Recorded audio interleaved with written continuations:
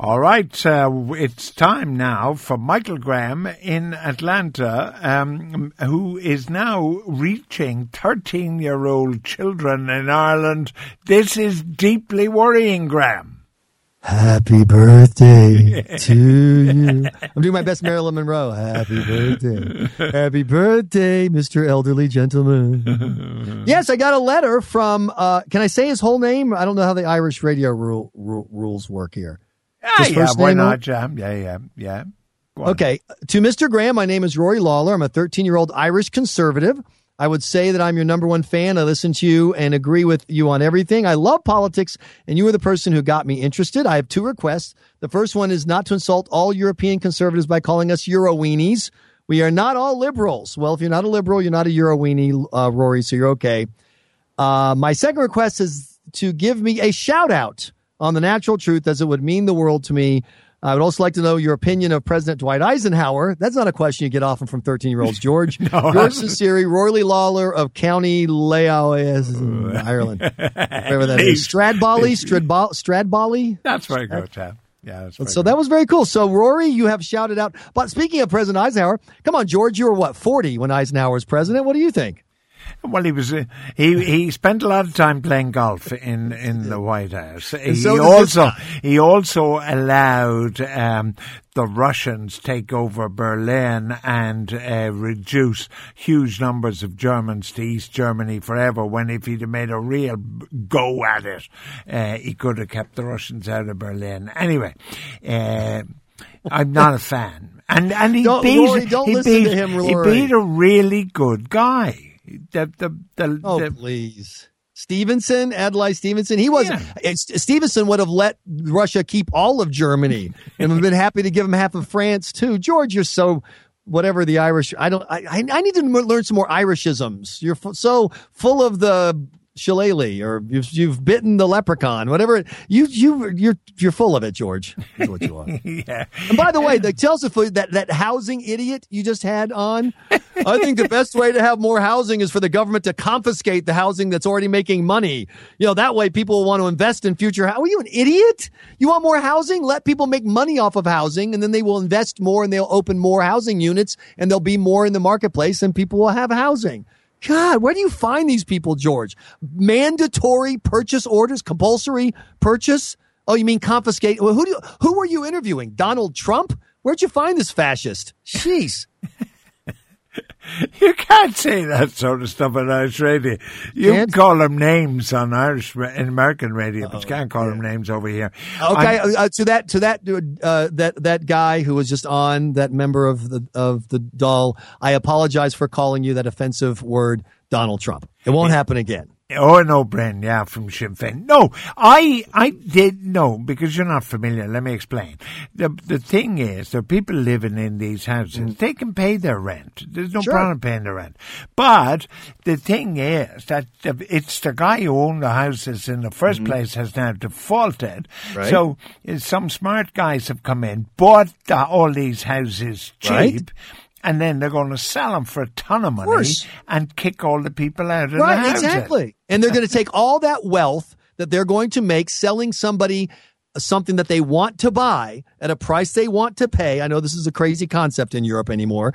And that's going to result in profits that they will then use to buy more properties, rehab those properties, put more properties on the market, including properties that will be turned into rental properties that other people can buy. Then there'll be more properties. And what happens to the people?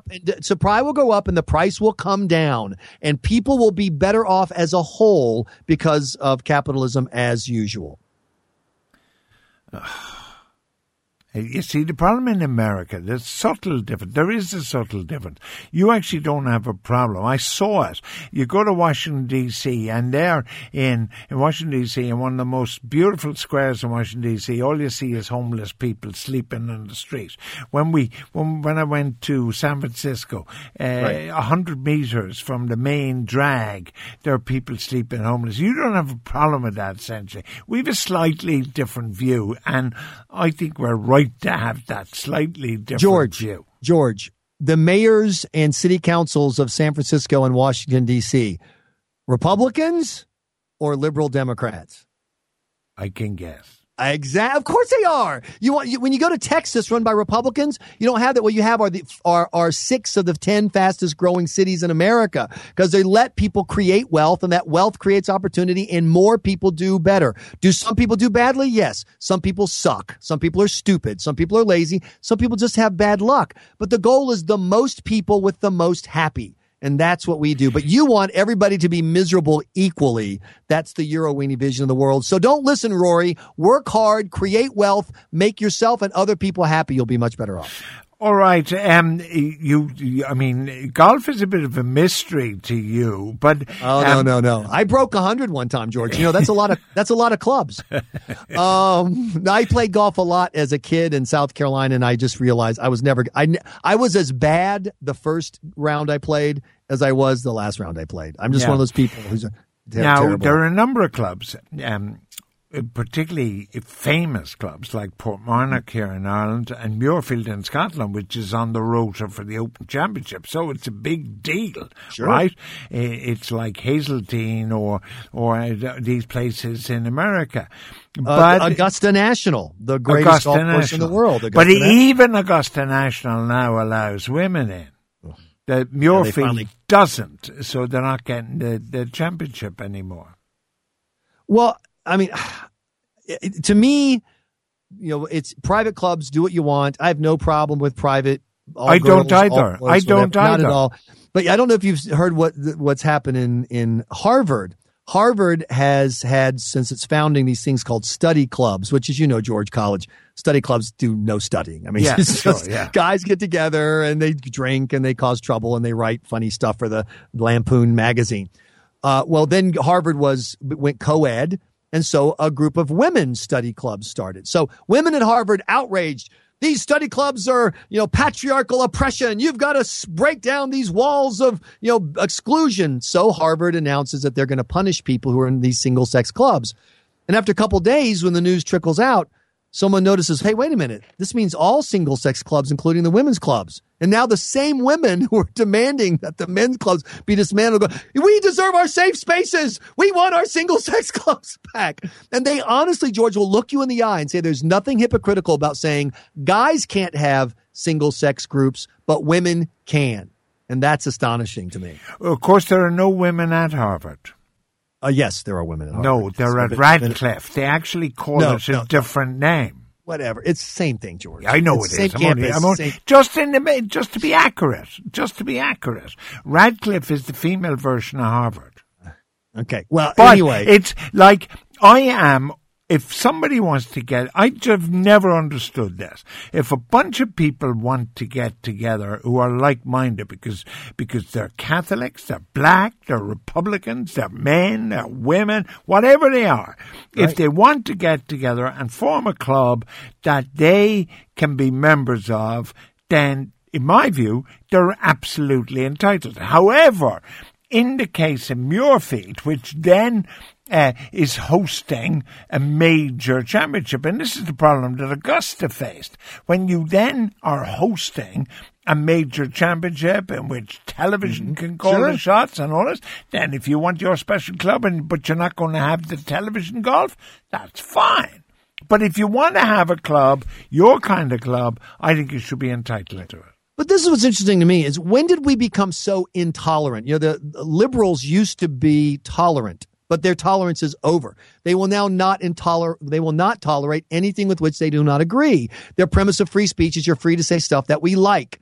And they will only tolerate things. I'll tolerate anyone who agrees with me. Who cares if the club excludes women? Who cares? It's just a different club. And if you want to protest it, if you want to have the good moral self-righteousness of walking around with your little sign outside and protesting, fine. But seriously, who gives a crap? It's tragic. Meanwhile, in the United States, we can't even figure out who you would exclude or not because we can't figure out who the boys or girls are. I assume you saw the story, George, of the woman who was at the clothing store and she went back in the dressing room to try on a dress. And there was a guy back there. And so she comes out and goes, holy crap, there's a guy back there. And the store tells her, and this is a direct quote, George, He's identifying as a woman today. I said this, funny enough, on television on Tuesday. I mean, if you say I'm a woman, then you're entitled to go to the ladies' loo. Right. Mm-hmm. That's true. But my favorite part was he said, quote, I'm identifying as a woman today. Today. So next Thursday, who knows? All right. And there's a New York Times story, George, I'm not making this up, that refers to a man and what he needs to do to handle, and I don't want to get near Irish problems, but lady hygiene things. And it says, so he has to decide where to, how to dispose of his. No, don't go there. Don't go there. But who is stupid enough to talk about a man having that condition? Right. Obviously, it's irrational on its face. That's the level of stupidity that the left is demanding. What I'm far more interested in is, I told you Trump was going to win. I told you Trump was going to be president, and he's now winning in the opinion polls. Wow.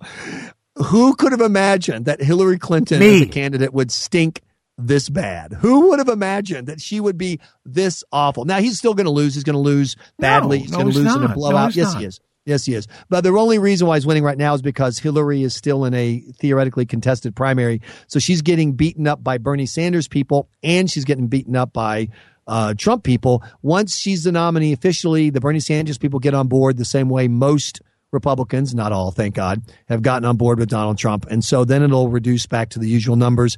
Right now, the Democratic Party is plus 20 over the Republican Party when it comes to people saying, do you like the Republicans or the Democrats? They're plus 20.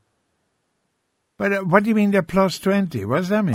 That means that 20% more Americans have a favorable view of the Democratic Party than they do the Republican Party. The number of people willing to call themselves Democrats in public is 20% higher than the number of people willing to call themselves. Yeah, but that means it's the lowest it's been since Reagan. But that means nothing because when you vote, you're not in public. And what people do in voting booths is very often completely different from their publicly held position.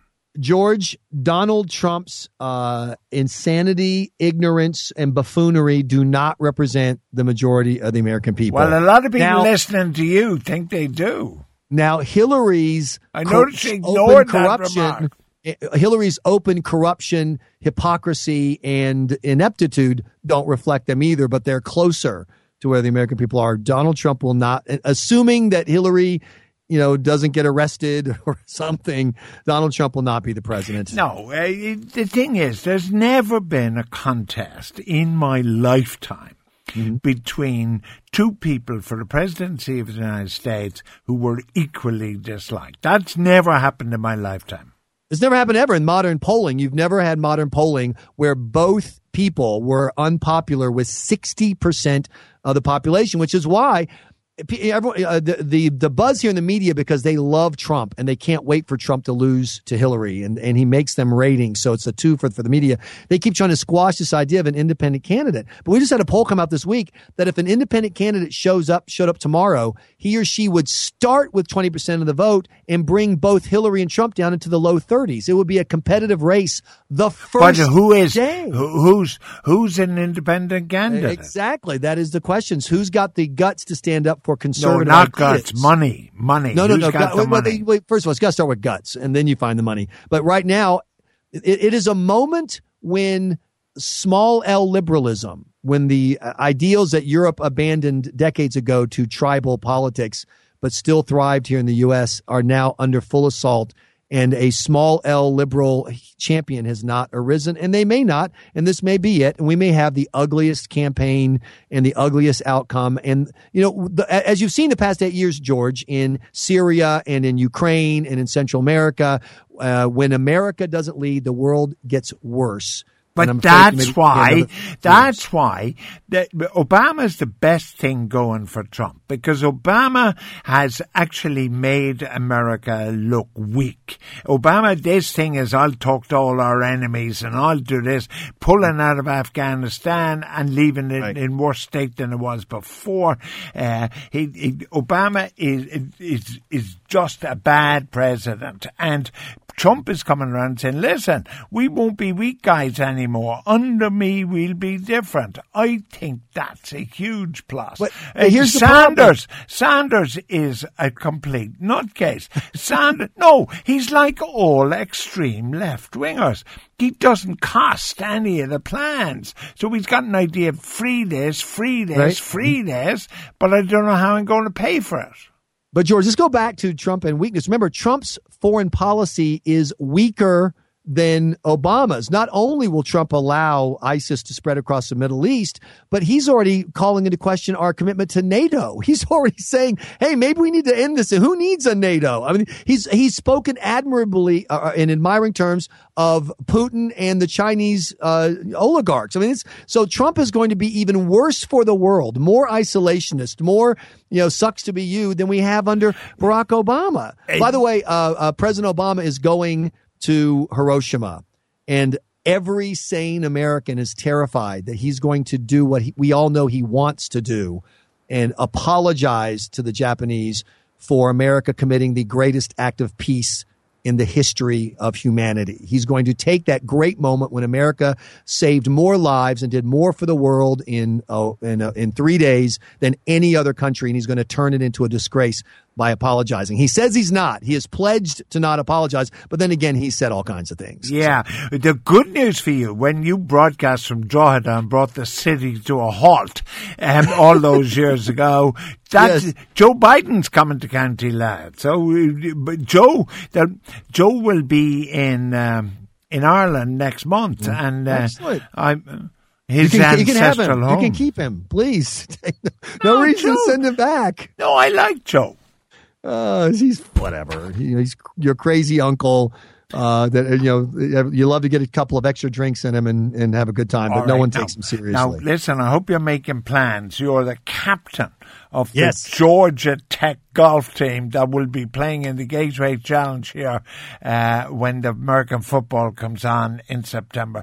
So, can't wait. The Aer Lingus Football Classic. You're going to be captain of Georgia, and I'm captain of Ireland. Fantastic. I'm warming up my mashy niblick even as we speak, George.